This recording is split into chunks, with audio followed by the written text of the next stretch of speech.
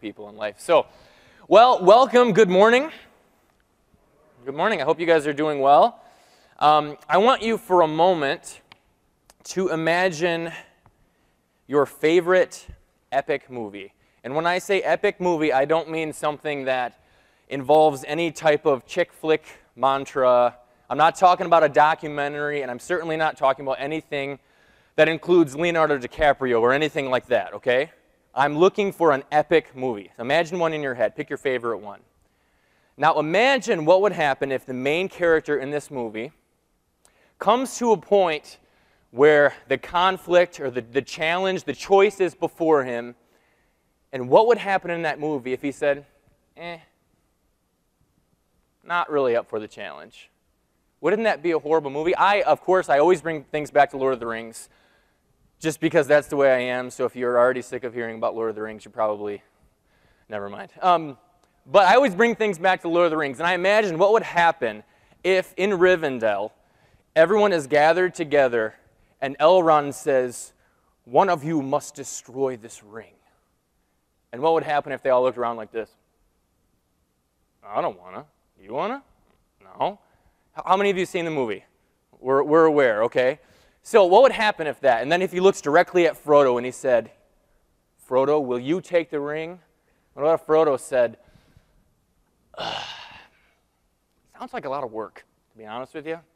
You know, you're talking about orcs and mountains and a big long walk. Can't I just watch ESPN? Like, wouldn't that be easier? It would be a horrible movie, wouldn't it? We wouldn't watch a movie like that. We wouldn't watch a movie when the main character, when given the opportunity, the challenge before his eyes, if he backed down. It would be a terrible movie. So, have you ever wondered why godliness is so hard at times? Why at some points in your life it feels incredibly difficult to live the holy life, the godly life that we're called to live. Have you ever wondered that? Have you ever wondered why so many Christians feel defeated and guilt-ridden when it comes to their spiritual growth? Maybe you've heard people say something like this, or you have said this yourself. Maybe you've said, yeah, I'm a Christian now. Shouldn't I be past this sin by now? Shouldn't it be out of my life? I feel defeated. I feel like I will never get over this. I'm supposed to be this new creation in Christ, yet I'm doing what I did before I ever met Jesus. Have you ever felt that way? Have you ever wondered if God really loves you or still could love you after all the sin that you have done? Haven't we burdened him enough? Or maybe you have wondered, like the bad examples of those characters, maybe you're just saying, I don't even think it's worth the fight. Maybe it's not even worth it. Open your Bibles up to Galatians chapter 5. We're going to be working from 16 through 26 this morning. So Galatians chapter 5. This is our 13th message on Galatians, and we're approaching the end of the book. Paul has successfully shown us that salvation is about the grace that's given to us by Jesus, that the law can only lead to death. It cannot save. And most recently, this was 2 weeks ago, that in Christ we are free from the law. We are not to use this freedom as an opportunity for the flesh, but to serve one another through love. Now, in this portion of chapter 5, verse 16 and on, this is where Paul gets very practical, very pastoral. He's built up this giant argument on how we are dead in our trespasses and sins, and it's only by grace. We've heard that many times, right? It is only by grace that we are justified and made right before God. But now, this is where the rubber meets the road. This is where it gets practical. How are we to live the godly lives that we are called to live? Jesus himself expects this from us. He said, be holy as I am holy. Sounds intimidating, right? How does a Christian grow? How does a Christian get past sin and move on and grow?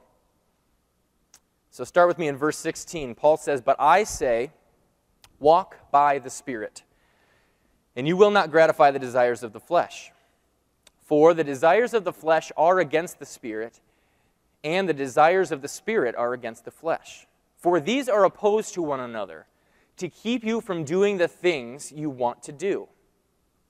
But If you are led by the Spirit, you are not under the law. Now, the works of the flesh are evident: sexual immorality, impurity, sensuality, idolatry, sorcery, enmity, strife, jealousy, fits of anger, rivalries, dissensions, divisions, envy, drunkenness, orgies, and things like these. I warn you, as I warned you before, that those who do such things will not inherit the kingdom of God. But the fruit of the Spirit is love, joy, peace, patience, kindness, goodness, faithfulness, gentleness, and self-control. Against such things there is no law. And those who belong to Christ Jesus have crucified the flesh with its passions and desires. If we live by the Spirit, let us also keep in step with the Spirit. Let us not become conceited, provoking one another or envying one another. This is the practical part, right? To avoid gratifying the desires of the flesh, to stop sinning, and to live a godly life, Paul commands this church and commands us to walk by the Spirit, to live by the Spirit. Now, I don't know about you, but when I'm reading through this, I'm like, man, it would be so much easier if he just gave 3 points. Do this, do this, do this, and then this happens. Wouldn't that be amazing and simple? But Paul gives us this kind of lofty, it feels like it's in the clouds. Walk in the Spirit. It sounds a little bit like a hippie movement, right? Walk in the Spirit, and you will not gratify the desires of the flesh. So what does that mean? It sounds like it's just hard to grab. It's like you're grabbing for clouds. But here it is in all of its radiance. I can assure you that this could not be more practical for you and I. Paul says, walk by the Spirit, and you will not gratify the desires of the flesh. How is this so practical? Well, before we answer this, we need to be reminded of what Paul has really already told us about the Spirit of God in this book of Galatians. And before that, we need to know what the Scriptures really as a whole teach about God the Holy Spirit. I've heard it joked before that the Baptist Trinity is God the Father, God the Son, and the Holy Bible. You guys ever heard that before? It's often we don't really make much mention of the Spirit of God because we're afraid of being like a certain group of people. We don't want to look like them, so don't talk about the Spirit of God. But we need to know the Spirit of God, okay? God existed eternally. This is Holy Spirit 101, so this is the basic class for us. He existed eternally in 3 persons, God the Father, God the Son, and God the Holy Spirit, living in eternity past in perfect delight, perfect fellowship, not once in any type of conflict or misunderstanding or confusion. Perfect harmony. I think that's hard for us to imagine because we don't have relationships on the earth like this often, right? Perfect harmony. Then, God created the world. The Father was the grand architect. He created through the work of the Son, for by him all things were created, is what Colossians says. And he did this by the power of the Holy Spirit. Genesis 1, verse 2, we see that the Spirit of God is hovering over the waters, over the face of the deep. Job says in Job chapter 33 that the Spirit of God has made me, and the breath of the Almighty gives me life. In Luke 24, Jesus said, when I go, you will be clothed with power from on high. The Holy Spirit, number 1, is a person, is God. He is a person. He's real. He's not some mystical force. He is a person. And number 2, he is sheer power. He is a person and he is power. Jesus told his disciples that before he left that it is actually to your advantage that I go, because when I go, the Helper will come, and I will send him to you. And when he comes, this is what he does. He will teach you all things, cause you to remember all things, bear witness about Jesus, convict the world, you and I, of sin and righteousness. He will be our helper, our comforter, the down payment and the seal of our salvation until we receive the eternal promises of God that are waiting for us. The Holy Spirit is God, and he is power. He is infinite power. He illuminates our hearts to see the goodness of the gospel. He convicts us of sin and righteousness, and he transforms our lives into the likeness of the Son, Jesus. And this is the thing that I want to get at. He perfectly knows the mind and the will of God because he is God. And this, guys, is the best part. He actually resides in us. The Holy Spirit dwells within the believer. We have God himself living in us. How often do we really ponder that? That God is dwelling within us, giving the power to conquer sin. That's what we're talking about this morning. Paul says, walk by the Spirit and you will not gratify the desires of the flesh. It's simple, really. Paul is saying that if we yield each facet of our lives to the Holy Spirit's direction, if we walk by the Spirit, then we will not gratify the desires of the flesh. But here's the problem, I think. I think, unfortunately, many of us don't yield to the Holy Spirit. In fact, I think many of us don't really give much of our lives at all over to his direction. We say, I understand you're there and you're the one convicted. Yeah, I get that, but I kind of still want to just do what I want to do. Some of us who might be true Christians have ignored and quenched the Holy Spirit for so long that we might not even be able to hear his voice any longer. That's a scary thought. Imagine a kid who's running out into the road because there's a ball out there that he wants to get. And he's running, and his mom says, don't do it! Don't go to the road! And the kid just keeps running. The mom is screaming, don't go in the road! And as he keeps running, getting farther away, don't go. And the kid all of a sudden is overwhelmed by the noise of all the vehicles on the road because he sees the ball. But meanwhile, the mom had a brand new ball, what the kid was looking for all the time. It's like that oftentimes with the Spirit, even with true Christians. We want to do the will of God. We know that in him is life, but we keep pushing him away because there's a problem. And if you can see what I'm getting at, this is the problem. Ready? Meet your sin nature. You hear a lot of times people, well, the devil made me do it. Well, maybe, but he's only one person. It can only be one place at one time. But your sin nature dwells within you permanently at all times. Yay!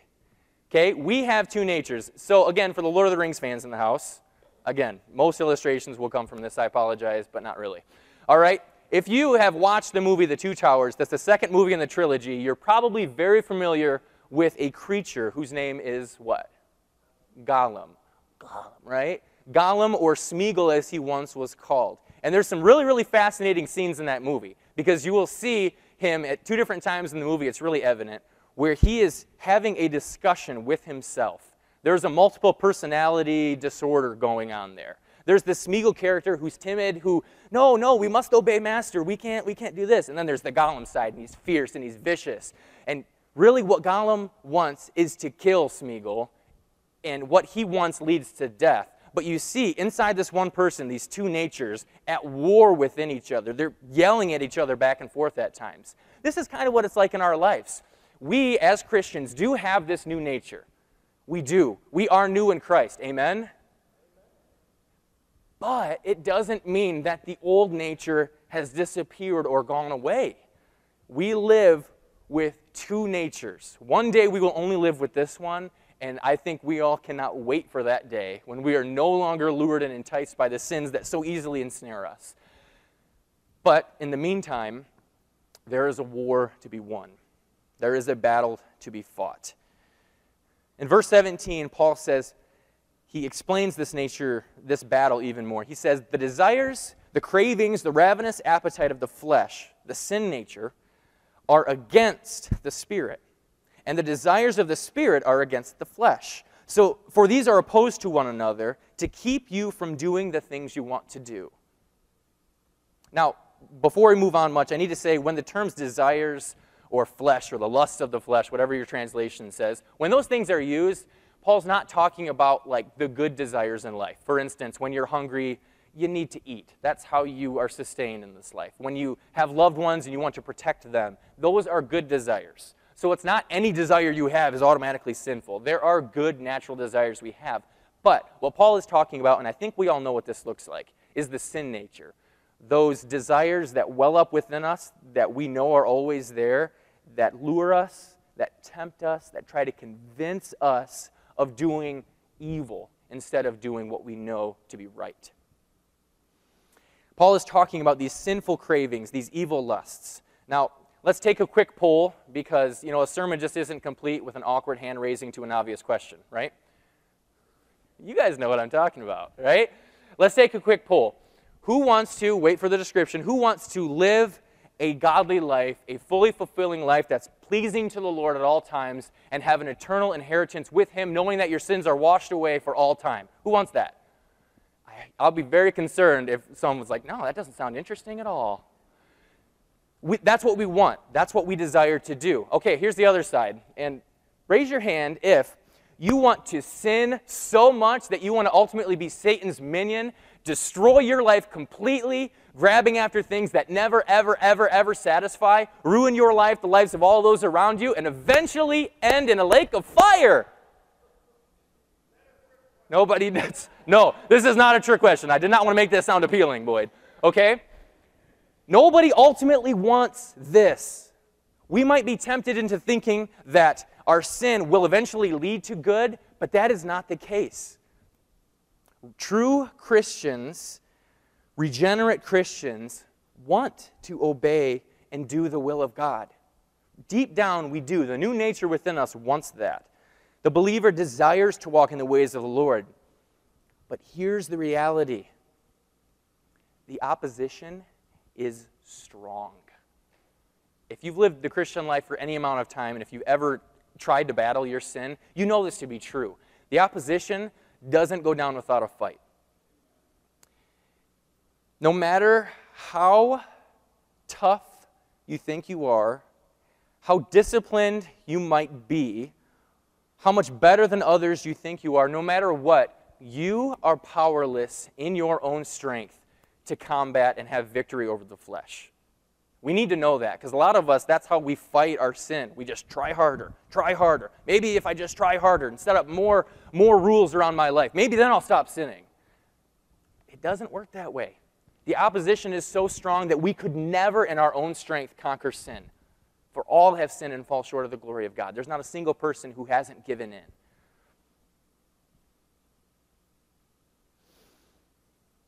You cannot fight the flesh in your own power.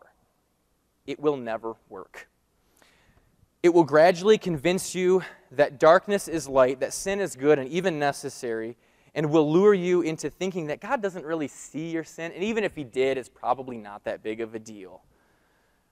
Fighting your flesh in your own power may appear, I'll give you this, it may appear to work for a season, but the fruit is this.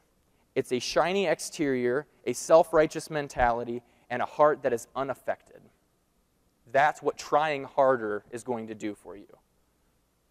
It doesn't bring forth real fruit. It's a masquerade. It's not real. Our strength is grossly insufficient to defeat our sin nature in this war. However, guys, this is the good news. This is what Paul is talking about with the life of the Spirit. However, this opposition isn't so strong that it's unbeatable. In fact, in comparison to the almighty, eternal strength and power of the Spirit of God, the flesh crumbles. It is nothing in comparison.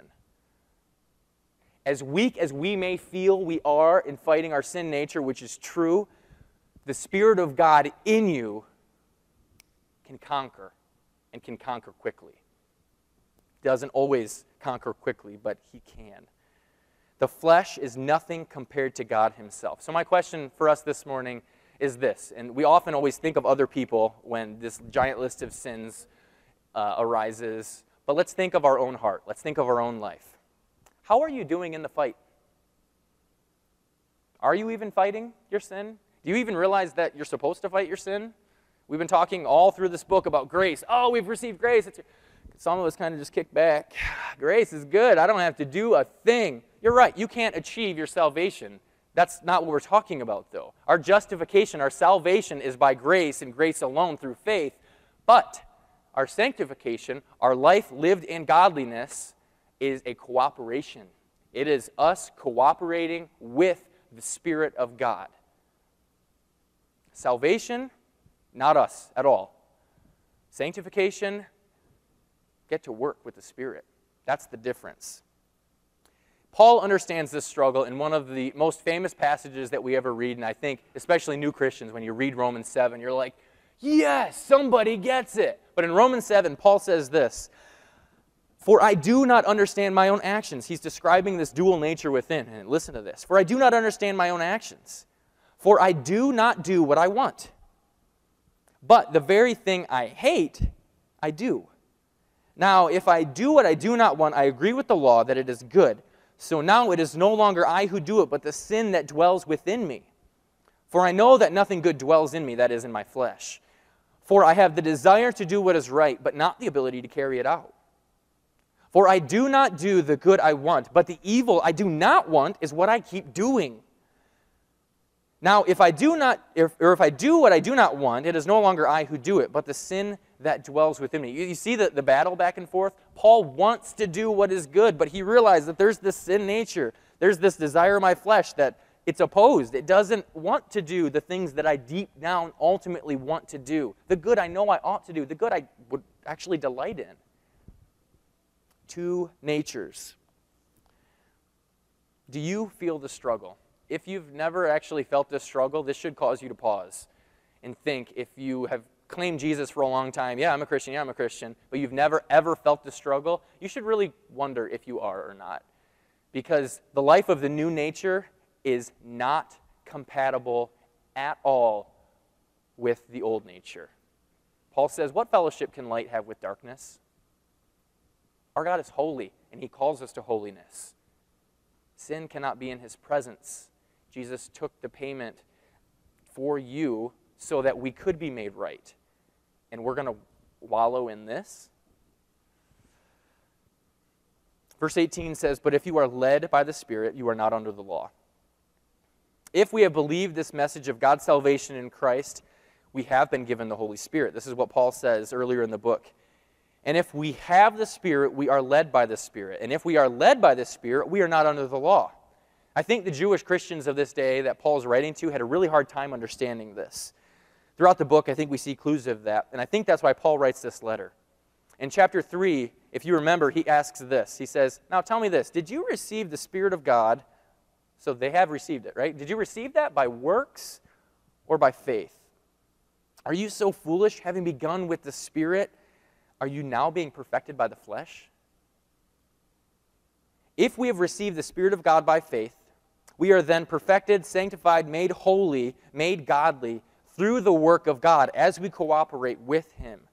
Then Paul says we are not under the law, but we are free in Christ from the law to live as we ought to live by his grace, in freedom. And that's what Pastor Chris talked about 2 weeks ago. Only the life lived by God is truly free. You're going to be a slave to righteousness or a slave to sin. Being a slave to righteousness is freedom. Being a slave to sin is pure slavery. Now, what does a life of freedom in the Spirit actually look like? Well, what about a life of slavery to the flesh? We're told about both, and these are the long lists that we get in this chapter. So look at verse 19. It is easy to see servants of the flesh. We don't have the ability to judge another person's salvation, but these fruits in people's life, the works of the flesh, they're pretty obvious. Listen to this list one more time, and I'm not going to breeze through it. I'm going to pause intentionally to make us think about these sins, because they're hostile to God. Servants of the flesh, those who live by their old nature, are marked by the following evidence. Number 1, sexual immorality, impurity, sensuality, idolatry, putting anything else over the rightful place that God has. Sorcery. Oh, I clearly have never participated in any of that wickedness. Well, how about these? Enmity, strife, jealousy. Ever been a contentious person? When you've interacted with family or close friends, are you the type of person that has ever caused division and strife? Or are you the person that brings unity? Are you characterized by this? What about jealousy or envy?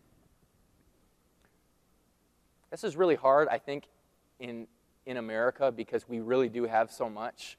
We get very quickly dissatisfied by what we have, and we always look. This is the worst thing I think about like social media and Facebook and Pinterest. It's this giant comparison party. You know what I mean? Where you're looking and someone flaunts their family and you're like, oh man, our family's never like that. There's stuff all over. My house is never clean. And you get this ridiculous jealousy welling up within. That's wicked. Envy, drunkenness, orgies, and things like these. Quick question, do these words make you uncomfortable at all? Makes me uncomfortable reading them in front of a bunch of people. Yeah, let's talk about sexual immorality and fornication and pornography and all of these other sins that for some reason a lot of us still tolerate or say, no, it's not that big of a deal. God probably doesn't see all of that. Really? The God who made you and spoke everything into existence can't see all your sin? One commentator on this passage writes that people living in these sins do not like to hear the wickedness called by name. We don't like to hear adultery for adultery or jealousy for jealousy. We like to say, it sure would be nice to have something like that. That sounds a whole lot more politically correct than you're envying.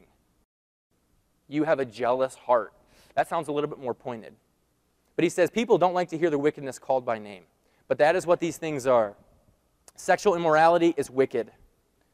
Affairs, whether in practice or in thought, are wicked. Strife, divisions, fits of anger, wicked. It's funny that we often will notice this in our kids when they throw a fit. We're like, we do not throw fits. But then most of us adults still throw fits in life. You ever wonder that? You guys are like, no, you don't talk about me like that. We do. We know that's the reality in our life. There are times where we feel so infuriated by something so petty that we blow a lid. That's of the old nature. There is nothing holy or righteous about that. It is evil. All of these things are evil, and here's the thing. They will kill you. James tells us that our sinful nature, when it has conceived, it gives birth to sin. And sin, when it's fully grown and it's all grown up, brings forth death. I want to urge you and urge myself, let's not dabble in this filth anymore. We can't do it. What fellowship can light have with darkness?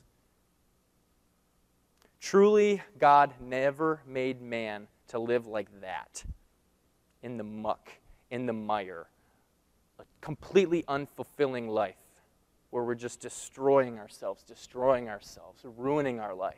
Is that what God has made us for? Romans 6 is another incredible passage that parallels a lot of this. And Paul says very similar things. He says, how can we who died to sin still live in it? For we know that our old self was crucified with him in order that the body of sin might be brought to nothing, so that we would no longer be enslaved to sin. And later he says, so you must also consider, therefore, yourselves dead to sin and alive to God in Christ Jesus. He commands, he says, let not sin, therefore, reign in your mortal body to make you obey its passions. Do not present your members to sin as instruments for unrighteousness, but present yourselves to God and those who have been brought from death to life. And your members to God as instruments for righteousness. For sin will not have dominion over you, since you are not under the law, but under grace. After this long list of sins, Paul says this, I warned you, as I warned you before, that those who do such things will not inherit the kingdom of God. Those who do such things will not inherit the kingdom of God. It's not very pastoral, is it? It's kind of pointed. When he says those who do such things, we do need to clarify.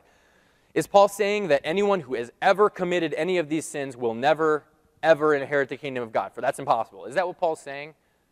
I'm telling you that's not what he's saying, because that's not consistent with the rest of the scriptures. If that were the case, none of us would really be able to be saved in the first place. If there was no hope, one sin, automatic death, and no way around it, no way to have life through Jesus, we'd all be dead in our trespasses and there'd be no hope. However, when he says those who do such things, this is referring to people who actively make a habit of these types of things. In other words, those who have made a regular practice of these things, where these things are consistently present in their lives. That person should have serious pause and wonder if they are in fact a slave to the Spirit or in fact a slave to the flesh. Jesus says very simply, in one of the most beautifully simple parables ever, he says, you're going to know a tree by its fruit. If it's a good tree, it's going to produce good fruit. If it's a bad tree, it produces bad fruit. And if you know the passage, you know the end of that tree is not good, right? It's cut up and thrown into the fire. Those who do such things. We will know a tree by its fruit. Is this list of heinous sin, is that your fruit? Don't think about other people you know, or yeah, of course, that's characteristic in so-and-so's life, and I have someone in my family who da-da-da. No, this is for you and I. Is this characteristic of our life? There is a stark difference in living in these sins and falling into them on occasion, though, and I want to make that clear distinction for everybody. One commentator says, if people are characterized by these things, then they prove that they are not Christians at all. Real Christians may fall into them and probably will at times. But here's the kicker. They are miserable and wretched until they confess them. When the psalmist says, day and night your hand was heavy upon me. I can't, no.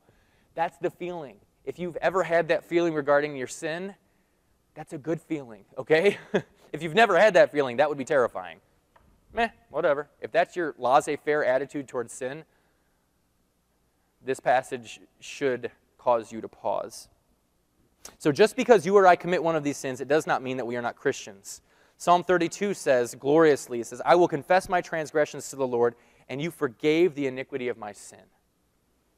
But let me also say this. If you claim to be a Christian, which we all raised our hand, yeah, this life looks good, this life looks good. If you claim to be a Christian, and your life is marked by these things with little or no remorse for them, are you sure you have the Spirit of God living within you?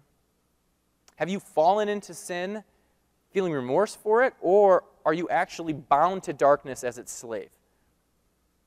But for those of you who believe and who have fallen into one of these sins, feeling maybe broken, even maybe this morning, broken, cast down, defeated, if you feel that way, good.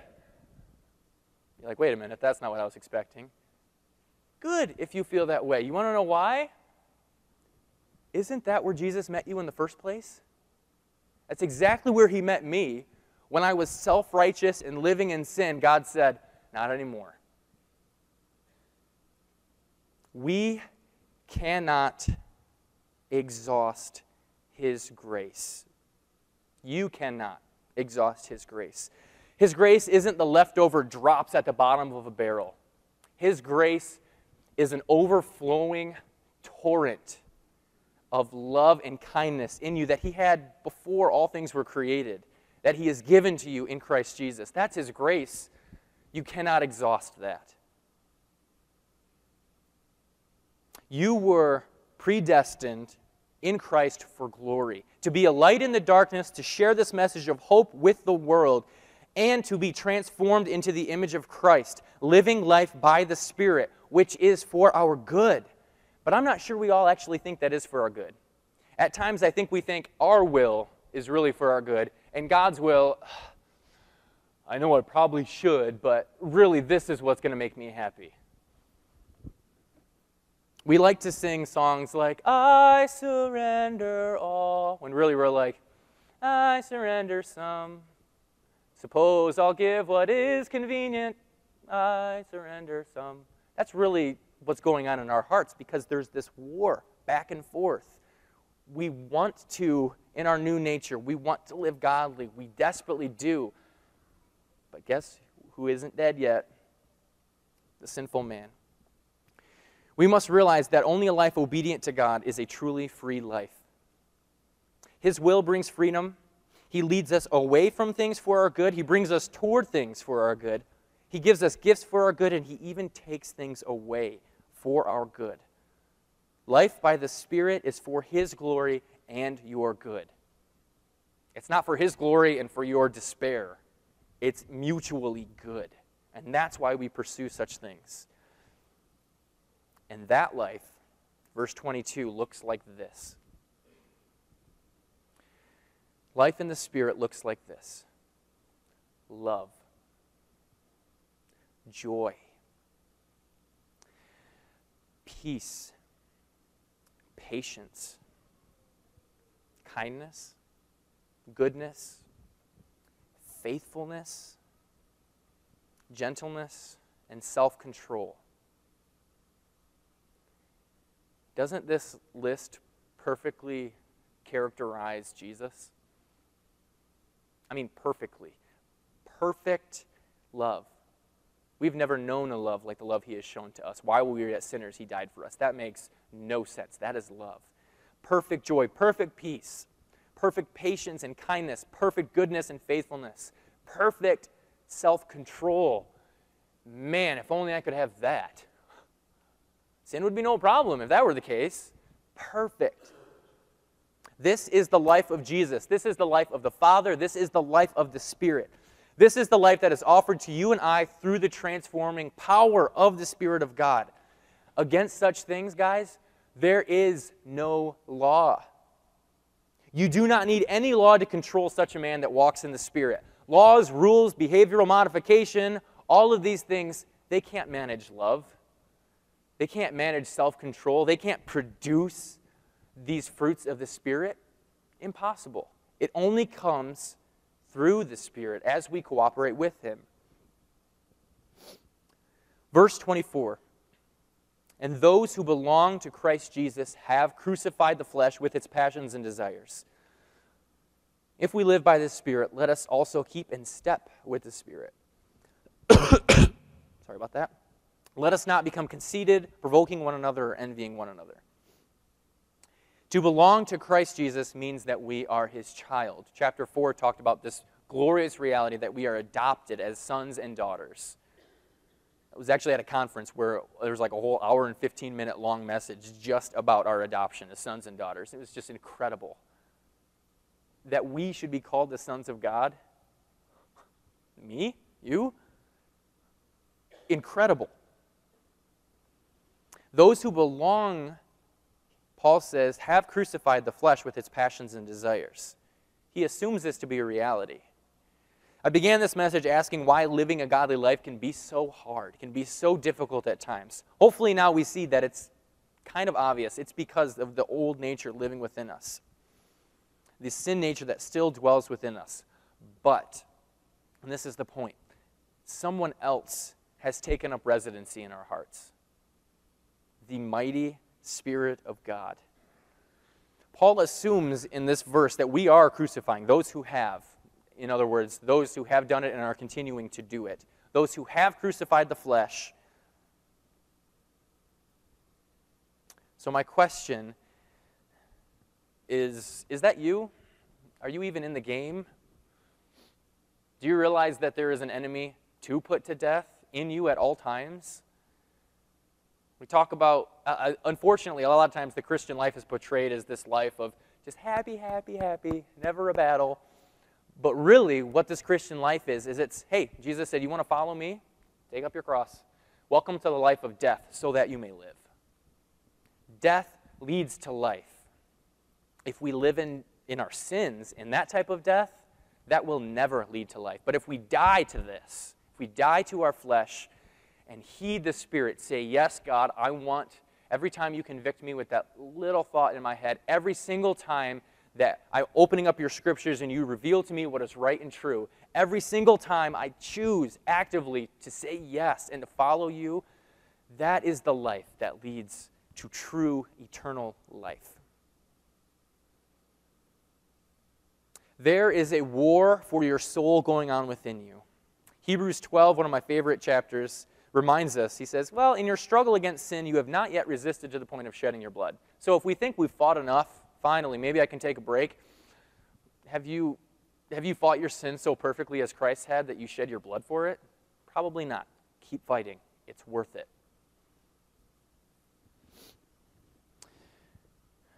If you aren't fighting your sin, you are its slave. If you aren't fighting your sin in the power of the Spirit, you will lose. But if you heed the Word of God and through the power of the Holy Spirit within you, walk in step with the Spirit at all times, crucifying the old nature within you, then you will have victory over your sin. This is another one of those things that, yeah, that sounds great. But how does one walk in step with the Spirit? It sounds kind of, I want meat and bones to that. What does that look like? Here's a dumb Jared illustration. The idea behind walking in the Spirit almost has this original idea of like a cadence, like a march in a military, where one person is following the next, and what one does, every single person in the whole group does that. So imagine in your struggle against sin, in your desire to live according to the flesh, imagine the Holy Spirit so as a person, so close in front of you. You are staring at him at all times. The instant his foot lifts, yours lifts, and you follow. The instant he takes another step, you do it. The instant he turns, you turn. You follow so closely. The only way this can happen, though, is if we actually believe, first of all, and do it, secondly, that this is actually God speaking to us. A lot of people just want to scrutinize and criticize and say, well, that part's not for me, that part's not for me. I pick and choose what I want to believe. God has spoken to us through his word. And if you don't open this, you should never expect to live life according to the Spirit. Not going to happen. You can't hear from God and say, yeah, Holy Spirit, I want to hear from you, all the while saying, nope, no thank you, but yeah, I really want to. That doesn't make any sense. The only way we hear from God is through his word. It tells us exactly who he is. It tells us exactly who we ought to be and how to do it. And if we keep it closed, expect to live in death. Just expect it, because that's what's going to happen. But if we follow the Spirit of God so closely, when he takes a step, we take a step. We obey every single time. We're never going to gratify the desires of the flesh that way. It's when we look aside and get pulled by our own desires and then we start drifting away. I have no idea what he's doing if I'm not looking at him. You have no idea what God wants for you if you're not beholding him in his word and depending on him in prayer. What does life walking by the Spirit look like? Paul doesn't give us 1, 2, 3. Here it is. Do it and you're good. Try it. Figure it out. Taste and see that the Lord is good. Blessed is the man who takes refuge in him. It's worth it. Along with that victory over sin, you will have the following. Your life will be characterized by the following. Love. Joy. Anybody wanting joy in their life? Feel down often? There's a way to acquire joy. One last note, oftentimes we pray for the fruits of the Spirit, not realizing that they're actually fruit. We pray for them as the means to an end, but really the only way to achieve that is by walking by the Spirit. So don't just ask, God, give me self-control, and then never listen to the Spirit of God. Not going to happen.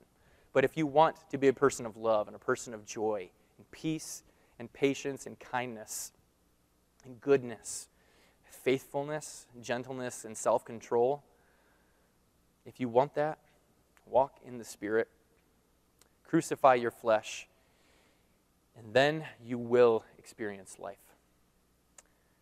The question is that fight worth it to you or not?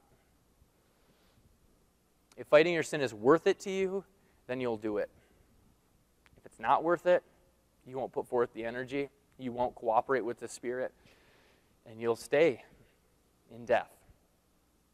I want to have the worship team come up one more time. They're going to lead us in one last song, but as they do, let's pray. Holy Spirit, it seems like in our prayer life we rarely talk to you, but I'm coming to you directly and asking that you would convict us, that you would draw us to the person of Jesus. He's incredible. Our life is found in him. There is no joy, there's no life, there's no peace apart from the Son of God. And so, Lord, we ask you to work in our hearts this week. I mean, not just today, but for the rest of our lives. Make us sensitive to your Spirit. Help us to hear. Help us to know your will and to choose to do it every moment of every day. For some reason, Lord, and forgive us when we think this, but for some reason we think that type of life isn't going to be any fun, isn't going to provide any type of joy or satisfaction. But the opposite is true. Help us to see that. Help us to be sensitive to your Spirit. We ask you, Lord, to speak to us. Renew our minds. Help us grasp the heights of your plans for us. We ask this in the name of Jesus because we've got no one else. We've got nothing else. We've got no righteousness in our own selves. We only have righteousness in you. And now we can have holiness if we walk according to your Spirit. Amen.